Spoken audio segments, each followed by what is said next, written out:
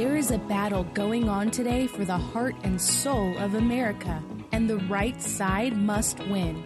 It's time for America Can We Talk with Debbie Georgatos. On America Can We talk truth about America and why it matters to you. America Can We Talk starts now. Good evening and welcome, and thank you so very much for tuning in. I'm Debbie Georgatos. Thanks for joining me tonight on my radio show and for tonight's First Five. A lot of conservatives and Republicans around the country were pretty upset over the weekend when the details sank in about the budget deal, the 2-year budget deal reached in Washington this past Friday. There's a budget bill passed by a GOP majority House, GOP majority Senate, and, of course, the White House is held by a Republican. And there are many people who thought, my gosh, we work so hard on so many issues, and this budget deal it looks like something the Democrats would do. And I'm going to give you some highlights of it, but then also give you a few talking points and just thoughts what you can do about it. But first, the highlights. This 2-year budget deal funds the government at 110% above the rate of Obama-era spending. I'm not talking absolute numbers, percent above Obama-era spending. It suspends the debt ceiling beyond, conveniently, the 28 midterms. There is zero embrace in this budget of the $54 billion with a B spending cuts outlined in President Trump's proposed budget, which we talked about at great length in the show months ago. This budget will create a $1.5 billion budget deficit just this year. $1.5 billion this year. Largest spending increase in Washington since the 2009 stimulus. It increases the budget caps by about $300 billion over the next 2 years. A little bit of good news was that the budget deal gave more to the defense spending, desperately needed defense spending, $165 billion to the Pentagon, and $131 billion to non-defense spending. More disappointing and upsetting to many conservatives is that this budget deal fully funds Planned Parenthood, the nation's largest abortion provider. Keep in mind that most Republicans who ran, House and Senate, ran in part on the promise to defund Obamacare. And just a few weeks ago in the March for Life in Washington, again, House Speaker Paul Ryan said, we are committed to defunding Planned Parenthood.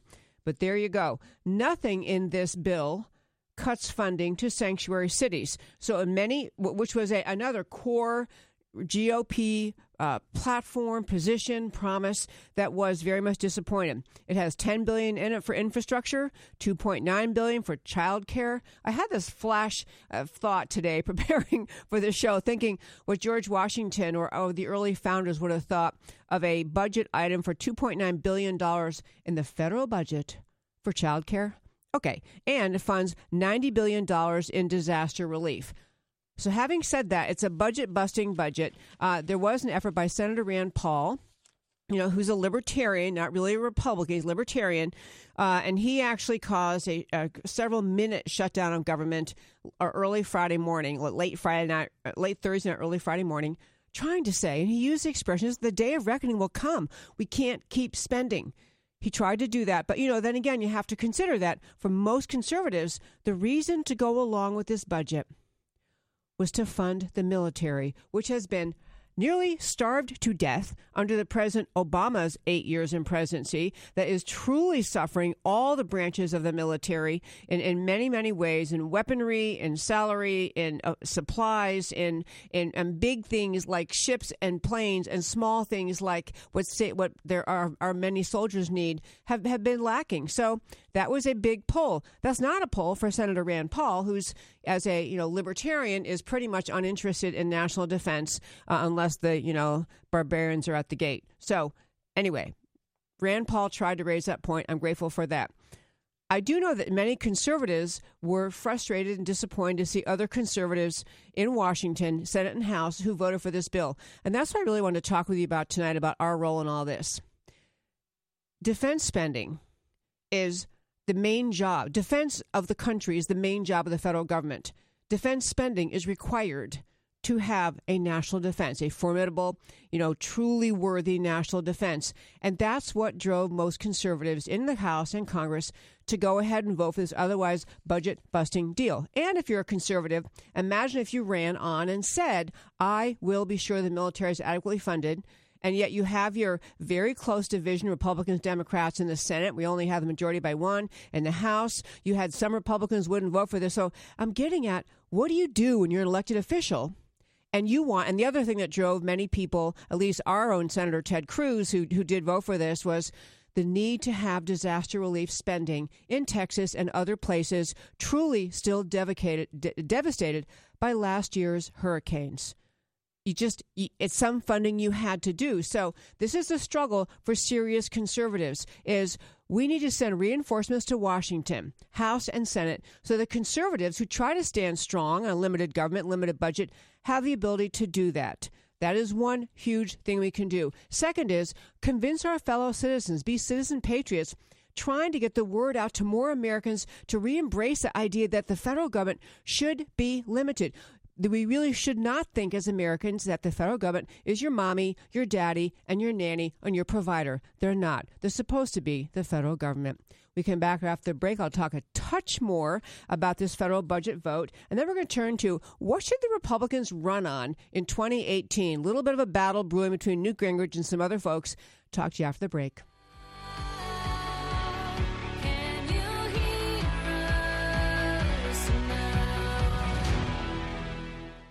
Attention Ronald Reagan fans. What is the one item most sought after by Americans who loved the Gipper? It's Young America's Foundation's Reagan Ranch Calendar. Young America's Foundation is the leading youth outreach organization dedicated to ensuring that increasing numbers of young Americans understand and are inspired by the ideas of individual freedom, a strong national defense, free enterprise, and traditional values. New audiences of young people across the country are introduced to conservative ideas through Young America's Foundation's programs, including the Reagan Ranch program. The Reagan Ranch Calendar contains spectacular images of the Gipper enjoying his beautiful 688-acre ranch, the Western White House. For a limited time, the calendar is free. Even shipping is free. To receive your beautiful Reagan Ranch Calendar from Young America's Foundation, call 800-USA-1776 and mention the phrase Reagan Gift. Again, the number is 1-800-USA-1776 and Reagan Gift is the code. Learn more about Young America's Foundation at www.yaf.org. That's yaf.org.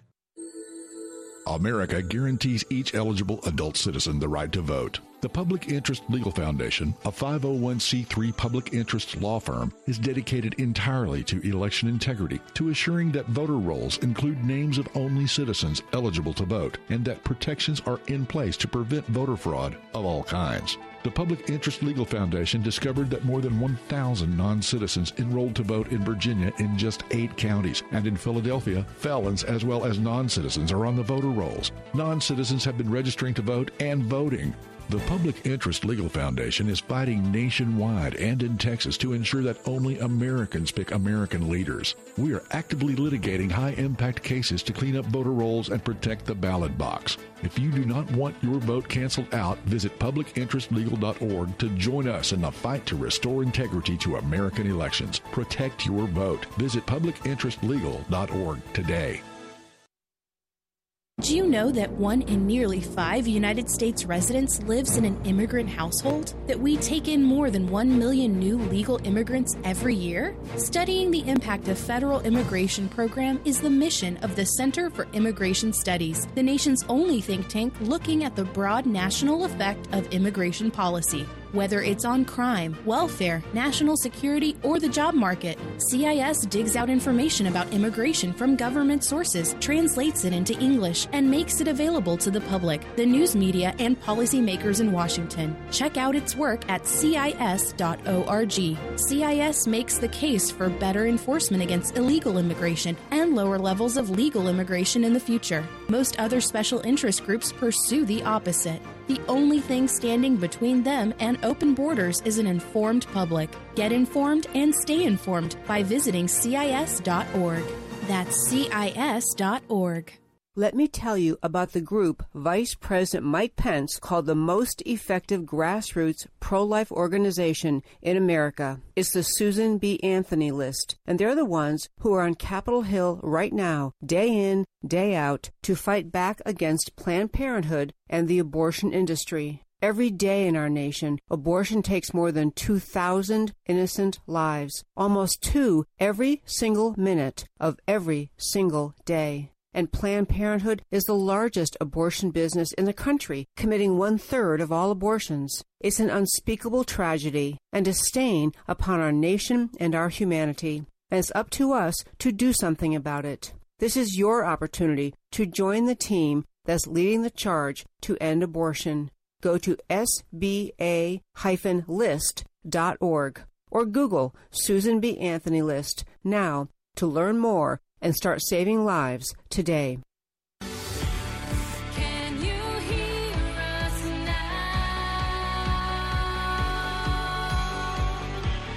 Can you And welcome back. Welcome back to America Can We Talk. I'm Debbie Georgiadis. I want to tell you, folks, if you're listening on radio, thank you so very much. And thank you for tuning in both from the Dallas area and also if you're listening in our Phoenix, on our Phoenix station, 960 AM The Patriot, or in Colorado Springs, AM 1460 and FM 101.1 The Answer. Love talking to you every single Sunday, so thank you so very much for tuning in. I also want to say thank you to our sponsor of this show before I launch off on my next topic, because I want to be sure to say I couldn't do the show without them. The sponsor for America Can We Talk is called GC Works. They're a Dallas-based company. They perform research in advanced technology and deliver innovative approaches to the oil and gas industry. Couldn't do the show without them. And if you're watching on Facebook Live, first of all, thank you for watching on Facebook Live. I'm attempting to have I have my iPad in front of me. I'm going to try to read some of your comments. So if you happen to comment during the show and I can pick it up quickly enough, I'd be happy to try to respond to your comment. I'm not sure this is going to work, but I'll give it a try. Also, I want to encourage you, if you're listening on Facebook Live, to know that we do this show in 8 segments. We cut off the recording at the end of every segment and come back so you don't have to listen to our commercials because that's not that interesting. So if you're watching this and we cut off with a segment, come back again in 4 minutes. We'll be back on for our 2-hour show tonight of America Can We Talk. Okay, what I wanted to say, one more point about the whole budget thing is this. I am grateful in America that we have groups, one is Club for Growth, but many other ones, Heritage Foundation, conservative organizations that keep tabs on how our elected officials vote, why they vote the way they do. They score their voting. I know many elected officials don't like this. They feel frustrated. I think it isn't fair maybe that there's, they get ranking from some organization that maybe didn't give them as good a score as they wanted. But we need watchdogs in this country, watchdogs on Congress, on not just this issue, not just the budget, although that is not what we're talking about right now, but we need watchdogs on every single subject, watching our elected officials, not because they're bad people, but because they get to Washington or Austin, if we're talking about the state capital or your state capital, they get there and they get pressure from all sorts of groups to vote to support a particular point of view, many groups that can give large donations to elected members of Congress. So they have pressures on them from their caucus, from whoever heads up their caucus, from their constituents who happen to visit them, from their brother-in-law who's in such and such business and he wants that business protected somehow. Endless pressures on the elected members of Congress, and certainly pressures on them from the organizations that rank them and begin to impact their popularity. So another way, because this budget thing, every time the Democrats are in charge in Washington, the Republicans are anxiously worried about the budget and the debt. My gosh, we're over $20 trillion in debt. We can't survive. And then the Republicans come in and do this budget buster. I think there are reasons for it that are more noble reasons than sometimes what the Democrats do, because I think the Democrats buy votes by expanding the welfare state, by expanding the handouts. They are the head of the nanny state of America. But Republicans have to be accountable to the broader principles, too, that we say we stand for. So support groups that keep our watchdog groups on members of Congress So they get a message, hey, our 20,000 members or our 200 million members, whatever they have, are watching you, and we want you to do this. That is how you can be, in part, a citizen activist, because this budget thing is not a minor problem. It's pretty darn huge. Okay, so the other thing I wanted to hit, and we have a great guest coming up at 6:30 named Gordon Chang, and I will tell you, he'll have a new view of the Olympics when he's done. He's an expert on North Korea and China. I mean, politically and monetarily and trade policy. He's written many books. He's all over the media. He's just a real great expert. So we're going to turn to foreign policy at 6:30. But to finish, what I wanted to say, where we are right now in 2018. We're only in early February, or almost mid-February. And there will be, before we know it, the midterm elections in 2018 in November. And the GOP, the leadership, the pundits, the people who have influence in our party, those people are starting to weigh in and talk about what should our theme be? What should we, the Republicans, run on so we win the midterms, so we hold on to the Senate, or maybe even expand our leadership in the Senate. And I heard something recently. I think we are going to hold on to the Senate, I believe. But on the House side, that is a volatile. Every single member's up every 2 years. There will be people, there are elected members who have primary opponents. They certainly have Republicans, who have Democrat opponents in the fall. So this whole what should the party run on is a big discussion. And I want to just say, Newt Gingrich, whom I respect, his intellect, I respect his writing. He's a good explainer. There's nothing that compare with the value of the contract with America, which he came up with. Brilliant. But what he has been saying in this current election cycle is, what we have to do in the fall to talk to the American voters is focus on tax cuts. Everybody's got more money in their wallet. Everybody's got more to spend. Everybody's going to feel it. They're going to see it in their paycheck. And this is our theme. The Democrats want to raise your taxes, and we Republicans, we cut your taxes. Look at the money you have. Now, believe me, I'm a fiscal conservative since time began. I believe firmly in limited government and I always want more Americans to be able to hold on to more of their own money. I think it is a compelling argument. It is certainly something to be bragged about on the GOP side and not apologize for. Having said that, the underlying issue floating around in the American conscience, especially in GOP primary voters, the same voters who chose Donald Trump among the 17 candidates we had in the GOP primary to be president, 17 candidates, they chose Donald Trump. What they chose, in part, was someone who stood up for the idea of America. Someone who is proud to say America is a good, noble country, and we need to defend it in every way. So one thing I think that the Republicans would be just extremely wise to consider doing in this election cycle is to embellish on that, to talk about the idea that we, the conservatives in this country, value the identity of America and therefore the notion, the idea of citizenship in America, that we do support the idea of legal immigration, but we are the ones standing up, protecting America, saying we have to have an immigration system that protects the American citizen. We have to have a wall at the border. We have to have a rule of law that says you can't just come here, sneak in, and all of a sudden, don't worry, the Democrats will vote to give you everything you want, citizenship and welfare benefits and every other thing. Because I think the heart and soul of America, we want to be kind, we want to include and invite immigrants, and we want to hear someone in Washington saying that citizenship matters. The American identity matters. It matters if you say that we are going to have an immigration system primarily focused on preserving the American economy, preserving jobs for American citizens, preserving the culture of America, and pointing out, by contrast, Nancy Pelosi stood up all day long in the House floor to argue on behalf of illegal immigrants, people who do not have a legal right to be here. But get this clear, by the way, if you don't know this, that Republicans have offered through this one particular bill, Bob Goodlatte's bill, to say on the DACA people to give them a legal status. They're not saying kick them all out. This Goodlatte bill, which now has, I think, is 95 sponsors, co-sponsors on the Republican side, is saying they can stay here, but they don't get a special path to citizenship. They don't get a special path to green card. They simply can stay here in their status of DACA and every 3 years renew their status. They're giving them a reprieve from deportation, and they're saying at the same time, you don't get a snap of a finger citizenship here in America. You have to have laws that apply the same to everyone. And this is a winning argument in this upcoming election cycle. Nancy Pelosi stood on the floor of the House arguing for illegal immigrants over the rights of Americans. And she didn't stand up.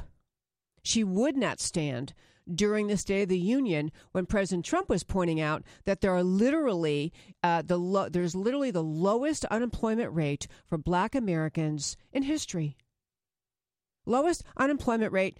And she sat on her hands, could not clap to celebrate the American economy and that the Black unemployment rate is low. The unemployment rate for women is low. She could not celebrate that. She couldn't even stand up and clap. Or she could stand there for 8 hours arguing about illegal immigrants, which in many cases, what she's saying is, let them come here and take jobs Americans need. Let them come here with all sorts of demands on changing our laws, bending our rule of law so that they get exactly what they want when they want it. There's a very noble course that an idea has been proposed by the Republicans in the Bob Goodlatte bill, which has to do with the idea that the DACA people who don't have a legal status here, can be protected without throwing aside the entire American rule of law. The core of the argument of the Republicans can be in part on this. We stand up for the American citizen. They stand up for illegal immigrants over the rights of American citizens. Okay, there's more on this, but we're going to go after a break in a moment here. I want to tell you, coming up after the break, changing subjects, Gordon Chang, fabulous expert, is going to talk to us about all this inside stuff happening inside the Olympics that you couldn't see on television. Come right back after our break. Can you hear us now? Our nation faces a choice. The path of big government based out of Washington, or the unique brand of liberty and prosperity enjoyed here in Texas. For 27 years, the Texas Public Policy Foundation has helped leaders in the Lone Star State prove that fiscal restraint and small government can deliver opportunity and prosperity for all. The Texas Public Policy Foundation promotes and defends solutions here and around the country based on liberty, free enterprise, and personal responsibility. Whether informing the national debate on property rights, energy, taxes, education, or criminal justice, the foundation works to translate ideas into real change. The Texas Public Policy Foundation does not accept government funds or contributions to influence the outcome of its research. It is supported by thousands of people like you who are concerned about the future of our country. You can help Texas remain strong as the beacon of liberty in America. Visit TexasPolicy.com to learn more.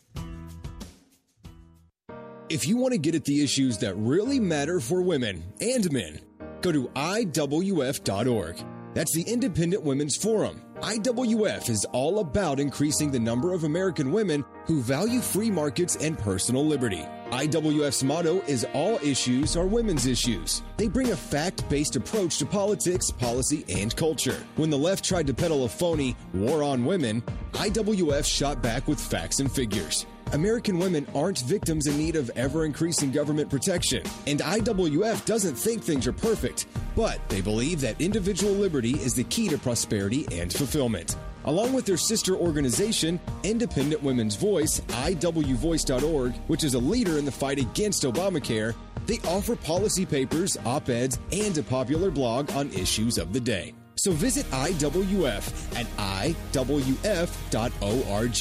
That's IWF.org. If there's one thing the conservative movement needs, it's a leader. And we have one, the Heritage Foundation. Hi, I'm Debbie Georgatos. Heritage gets in the trenches on Capitol Hill. They promote principled solutions directly to lawmakers in Washington. And unlike politicians, they don't waver or compromise. But they're not a Washington institution. There are nearly 500,000 Heritage members and supporters in America. And they're on a mission to grow that number and build the conservative base. You can become a Heritage member by going to joinheritage.org today. I've been a member of Heritage myself for years. I have Heritage experts on my show, and I rely on their analysis to get the facts out. As a member, you'll get updates from Heritage Foundation on the fight for conservative solutions to America's challenges. Plus, you'll receive exclusive invitations to conservative events where you live. So join the growing movement. Find out more at joinheritage.org. That's joinheritage.org. There's a lot of talk today among media, in academia, in our culture about everything that is supposedly wrong with America. Political correctness tries to dictate that we must stop thinking that America is exceptional. America's bravest have our back in the air, at sea, and on land. But who has America's back in the culture? In schools, on cable television, in newspapers? It's time to end the greatest prejudice on earth, anti-Americanism. And who makes the case for America? FLAG does. FLAG is the Foundation for Liberty and American Greatness. FLAG has America's back on the cultural battlefield. FLAG is a non-profit battle tank working to change the cultural and media narrative about America. If you think it's time to stand up for America, join the Foundation for Liberty and American Greatness. Your support of FLAG is an investment in the America your children will inherit. Visit their website at flagusa.org and consider donating. All donations are 100% tax deductible. That's flagusa.org. Can you hear us now? Can you hear us now? And welcome back to America Can We Talk? I was trying to adjust the camera here so you signal, Greg, do we have our, no, okay. We're still trying to get Gordon Chang online. And so I'm going to go ahead and tell you a little bit more about him. And I hope we get him because he was, I just was emailing with him today and he would be a great guest. So I want to just tell you something about what he was going to talk about and hopefully we shall reach him. But here's the basic thing. This is a guy who has lived in China. I'm going to pull this up. He's a Chinese American. He's author of Nuclear Showdown, North Korea Takes on the World, released by Random House 2006. He's a columnist at the Daily Beast. He's lived and worked in China and Hong Kong for almost 2 decades. I mean, he's an absolute first-hand expert on China and North Korea, and he writes about all sorts of things about China and North Korea, about their economies and their and governments. And so he had this interesting thing about what was happening in in South Korea at the Olympics. I thought it was just the coolest thing. So are we okay? He's signaling me. So, hi, Gordon. Do we have you online? Hi. Hi there. Okay. I was just starting to tell your story, so I'm glad we have you. To finish our little introduction for our guests, I mentioned before the break we had Gordon Chang joining us. And he's just my husband and I actually went to Washington and heard him speak at a conference, and I jumped up afterwards and said, gosh, I'd love to get you on my show. He's spoken at every great college and Heritage Foundation, all the places that the serious conservatives go to talk. So what I wanted to hit on, because, Gordon, you wrote this column I thought was so interesting, and I'm going to tell you, 0% of Americans watching the Olympics thought along these lines. So I wanted to have you talk about it. Your article is titled, Pence, at the Olympics, Vice President Pence faces South Korea's appeasement and North Korea's aggression.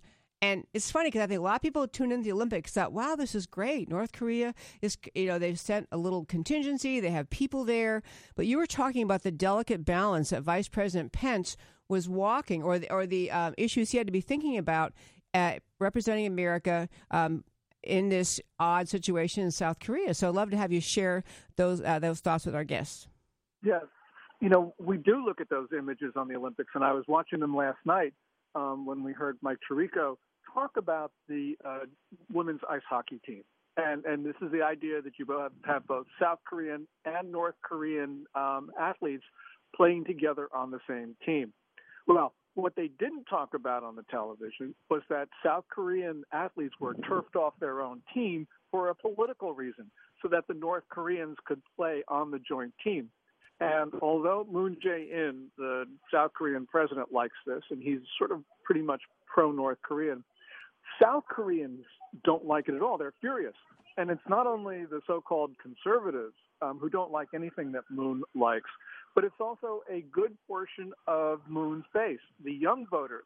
And the reason is young voters in South Korea are see their society separate and apart from North Korea. They're South Korean nationalists.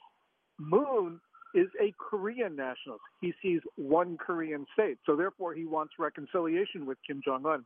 And that means you have a lot of South Koreans who are very unhappy that the North Koreans are taking over the place of South Korean athletes. Okay, I just found so much of what you wrote about this really just very enlightening and honestly a little bit alarming. I think that also from America's perspective, most people look at North Korea and we feel horribly sorry for the millions of people living there in poverty and starvation and misery and frankly ignorance because they don't have access to the world and to the internet. But so we assume, therefore, that South Koreans that have prosperity and liberty and a kind of more normal, westernized to a degree society. And the idea that the elected leader of South Korea has hopes of reconciling with North Korea is simply mind-blowing. I mean, go ahead. It is mind-blowing. But Moon Jae-in comes from a generation that is virulently anti-American. He's 65. He's the generation that fought for democracy in South Korea, and they fought against the generals. And the South Koreans of that generation thought that the United States was backing the generals.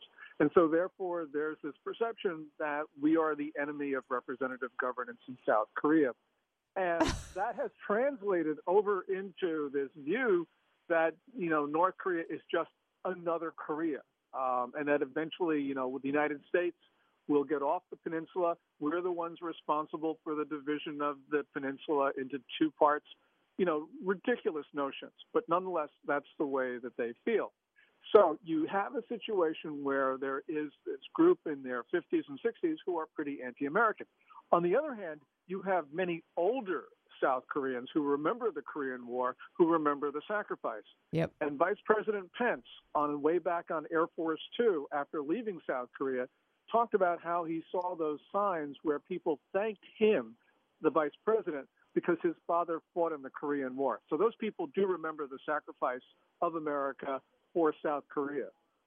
I saw that. That had to be very touching. In fact, Vice President Pence said it was very touching to have people there remembered that Pence's dad had fought there. Very tender.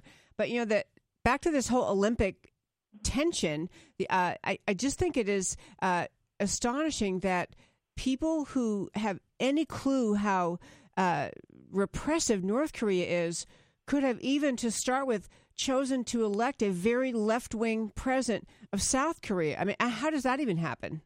Well, that happened because his predecessor was a conservative, Park Geun-hye, the daughter of Park Chung-hee, who was, in many ways, the father of South Korea.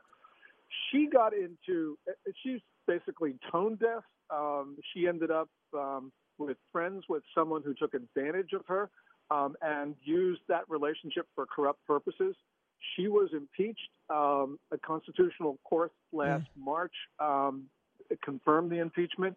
So she lost her office, and that made the conservative cause in South Korea extremely unpopular.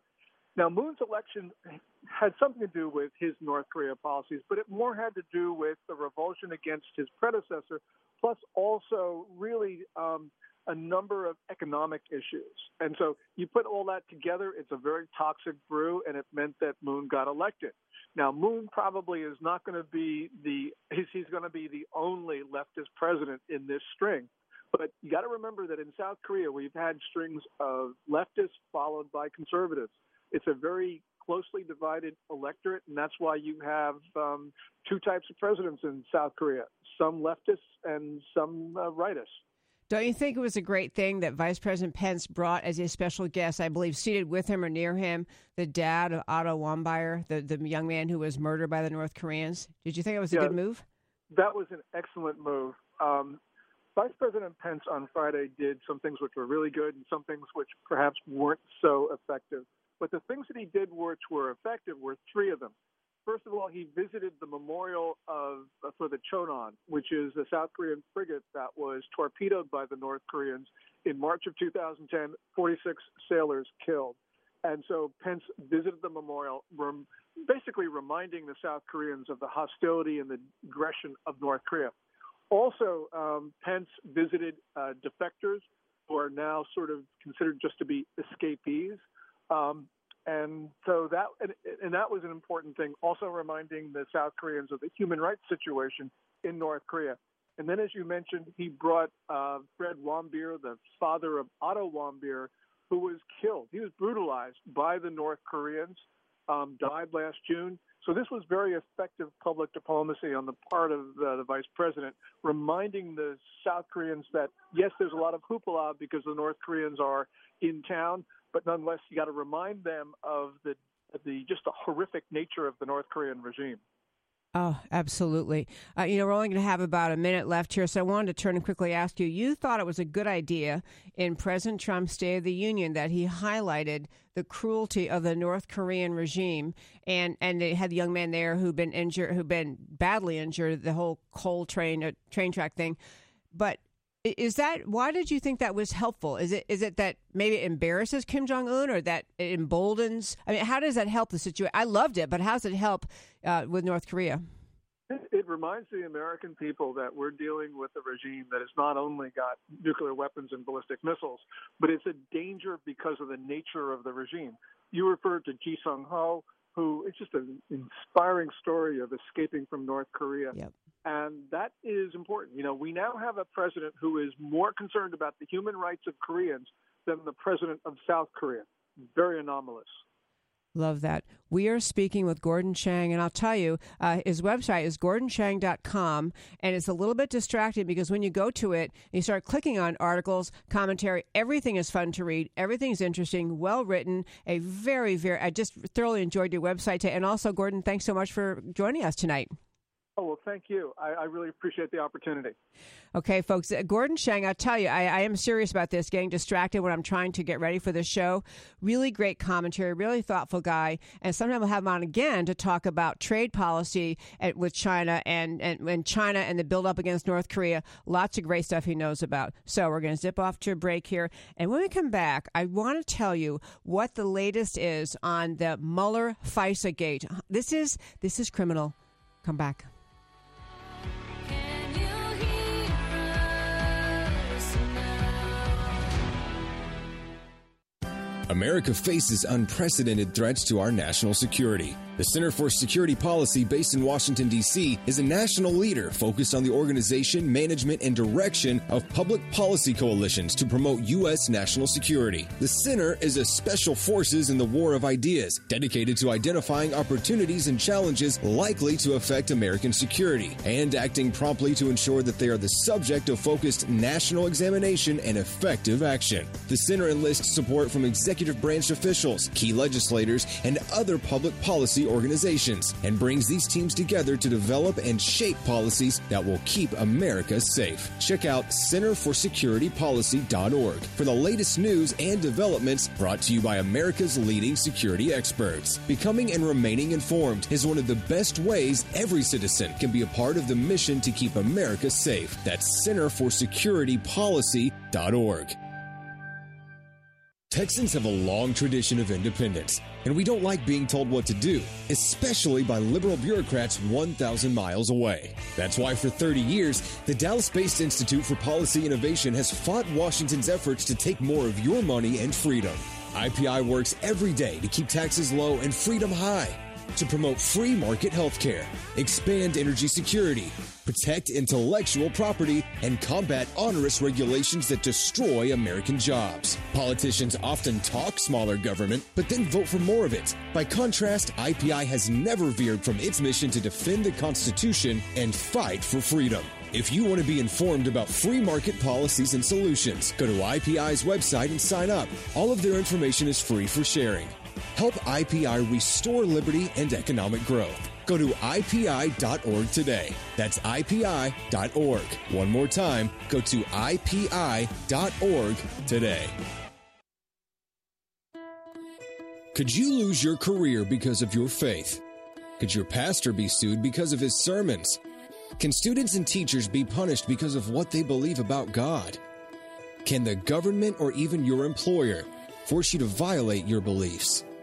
Get the answers, and if necessary, legal protection from First Liberty Institute. First Liberty is the nation's largest legal organization dedicated exclusively to restoring religious freedom in America. In fact, First Liberty's nationwide network of top attorneys win over 90% of their cases. They've won at the Supreme Court all the way down to local schools. Visit firstliberty.org to learn more about how First Liberty is protecting religious freedom for all Americans in the workplace, public schools, your church, the military, and more. That's firstliberty.org. If you want hope for religious freedom and a free listing of your rights, go to firstliberty.org now. Attention Ronald Reagan fans. What is the one item most sought after by Americans who love the Gipper? It's Young America's Foundation's Reagan Ranch Calendar. Young America's Foundation is the leading youth outreach organization dedicated to ensuring that increasing numbers of young Americans understand and are inspired by the ideas of individual freedom, a strong national defense, free enterprise, and traditional values. New audiences of young people across the country are introduced to conservative ideas through Young America's Foundation's programs, including the Reagan Ranch program. The Reagan Ranch calendar contains spectacular images of the Gipper enjoying his beautiful 688-acre ranch, the Western White House. For a limited time, the calendar is free. Even shipping is free. To receive your beautiful Reagan Ranch calendar from Young America's Foundation, call 800-USA-1776 and mention the phrase Reagan Gift. Again, the number is 1-800-USA-1776 and Reagan Gift is the code. Learn more about Young America's Foundation at www.yaf.org. That's yaf.org. Can you hear us now? Can you hear us? And welcome back. Man, that was a fast interview, that last segment. This Gordon Chang gentleman we just had on just a few minutes ago in the last segment, as I say, my husband and I heard him speak in Washington, and among the many things, he was so informative and so, because he's so familiar with it, able to speak just kind of conversationally about the relationship between China and North Korea and how China is really both the enabler and the buffer and the possible, influencer within North Korea to contain, the world's single most dangerous tyrant, just tyrannical government. And and there was a story originally. Why I emailed him was there was a story about Chinese troop movements, troops building up along the border of North Korea. The Chinese troops pushing their troops along the border of North Korea. And I wanted to ask him how he read that and what he thought about it. But anyway,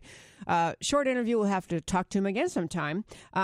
And I just appreciate experts like him helping us understand issues. And really, if anyone listening, you can go to our website, americacanwetalk.org, and you can read the articles that we talk about tonight, because I think they're all posted there. I believe they're already all posted, and they really make you realize how much was happening behind the scenes. It was great to see Vice President Pence at the Olympics, and America's there, and it's this time the world comes together. But all of this intrigue isn't exactly the right word, but these serious political tensions.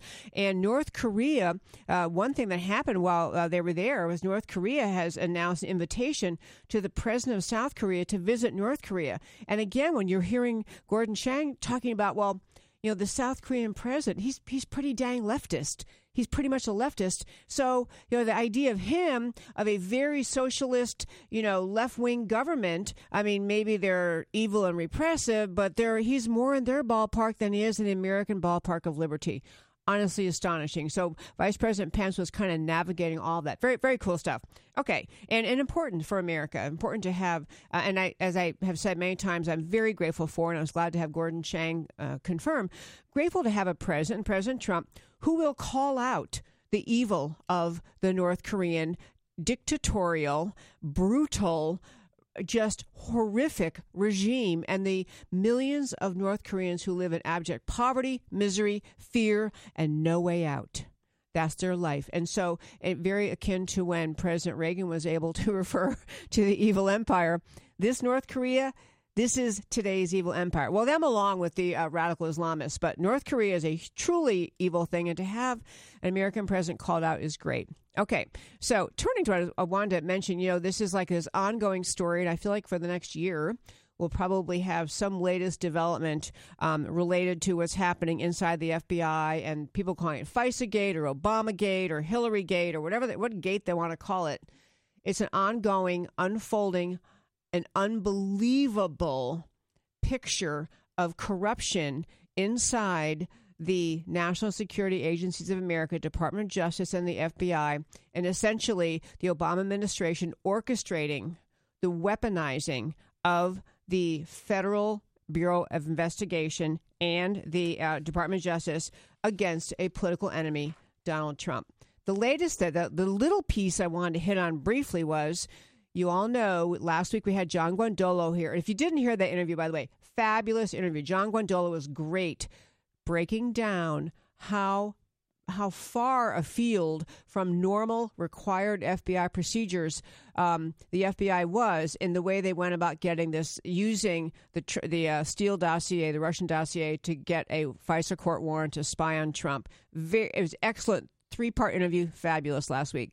This week, so last week we talked about, too, the Nunes, the House Intelligence Committee, the Republican majority, released a memo after getting clearance from the FBI and after running it by President Trump, who had final say. They released it, and it basically said what many people on the right had been saying all along, which was the FBI essentially got a search warrant, a FISA surveillance warrant to basically spy on the Trump team. It was against Carter Page, an individual, but it was to spy on the Trump team. Complete, just disastrous manipulation of the rule of law.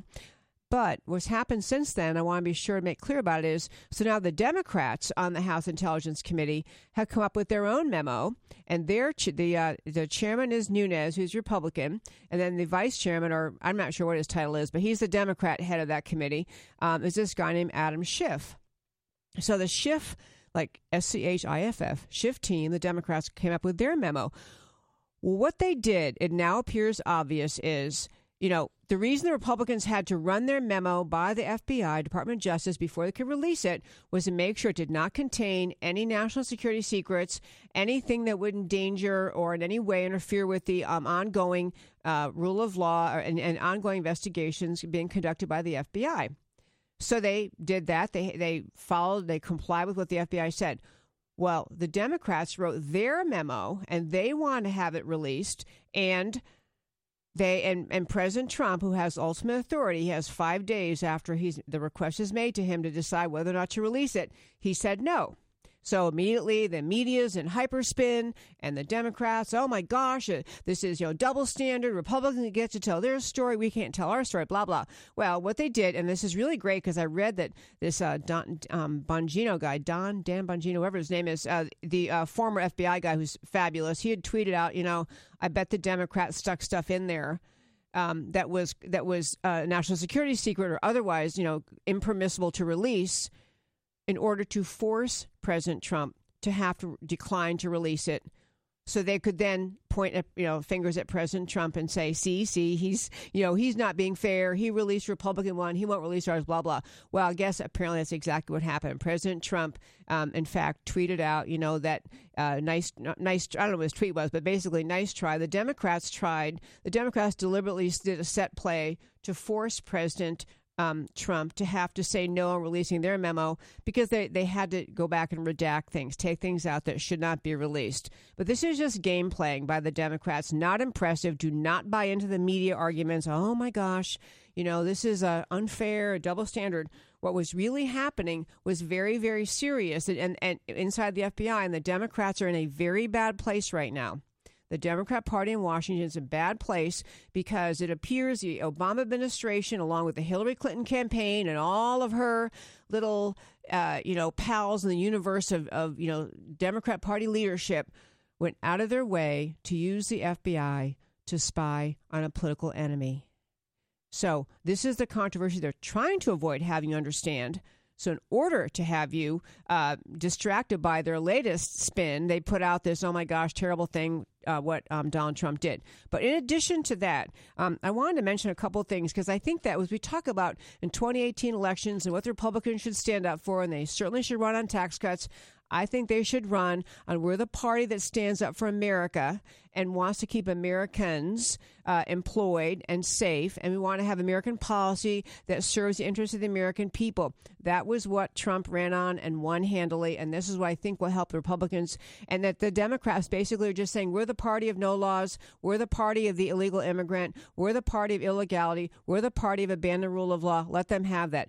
The other thing that's becoming clearer is all of this Mueller, FBI, FISA-gate stuff is starting to penetrate voters to the point that there was a poll, an Investors Business Daily poll, and is an IBD/TIPP poll that basically found this week that the voters in this country, 72% said that they are closely or very closely following what the FBI did in the 2016 election cycles, and 55% say they now believe, only based on what they've been told, despite that the media goes out of their way to ignore the story and they try to pretend it's not there, and 55% say it's likely the Obama administration improperly surveilled the Trump campaign during the 2016 election cycle.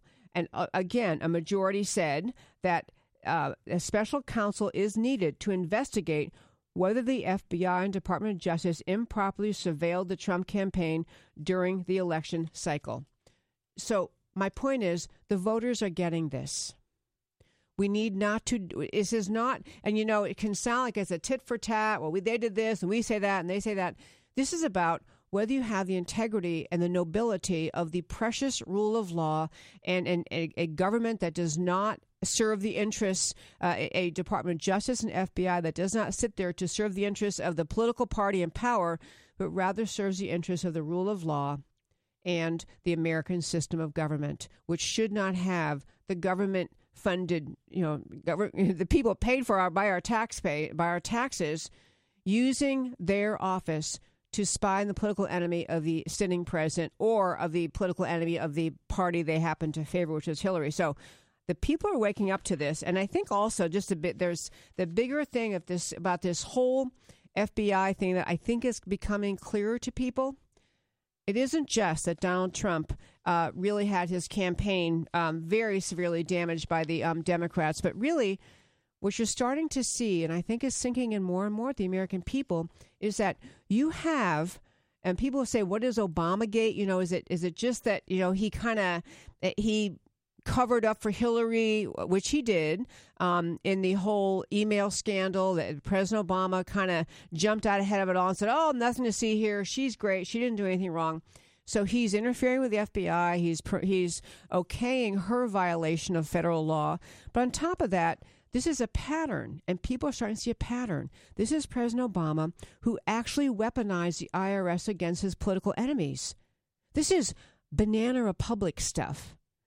Weaponized the IRS against his political enemies.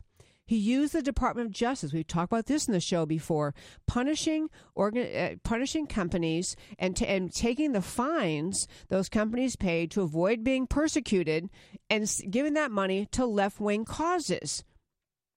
We have being in the middle of wiretapping Donald Trump immediately after he became the presumptive GOP nominee, the whole Democrat apparatus and the media they control in Washington, pushing the narrative on the American people. There was a conspiracy between Trump and the Russians when it was Hillary, Obama, and the Russians who committed a conspiracy against Donald Trump and against the American people. We have the Podesta email leak showed the wide corruption of the Democrat Party. I say all this to say there is never going to be a day when the Democrats are going to say, look, we really messed up. We're going to step back. We're going to start over. We're going to admit our wrongdoing. It is up to the vigilance of the voters and the American people to hold people accountable and to recognize a pattern of conduct that's settled in at the highest levels of the Democrat Party that we have to say has no place in America. I'm Debbie Georgiadis. America Can We Talk? Come back after the break.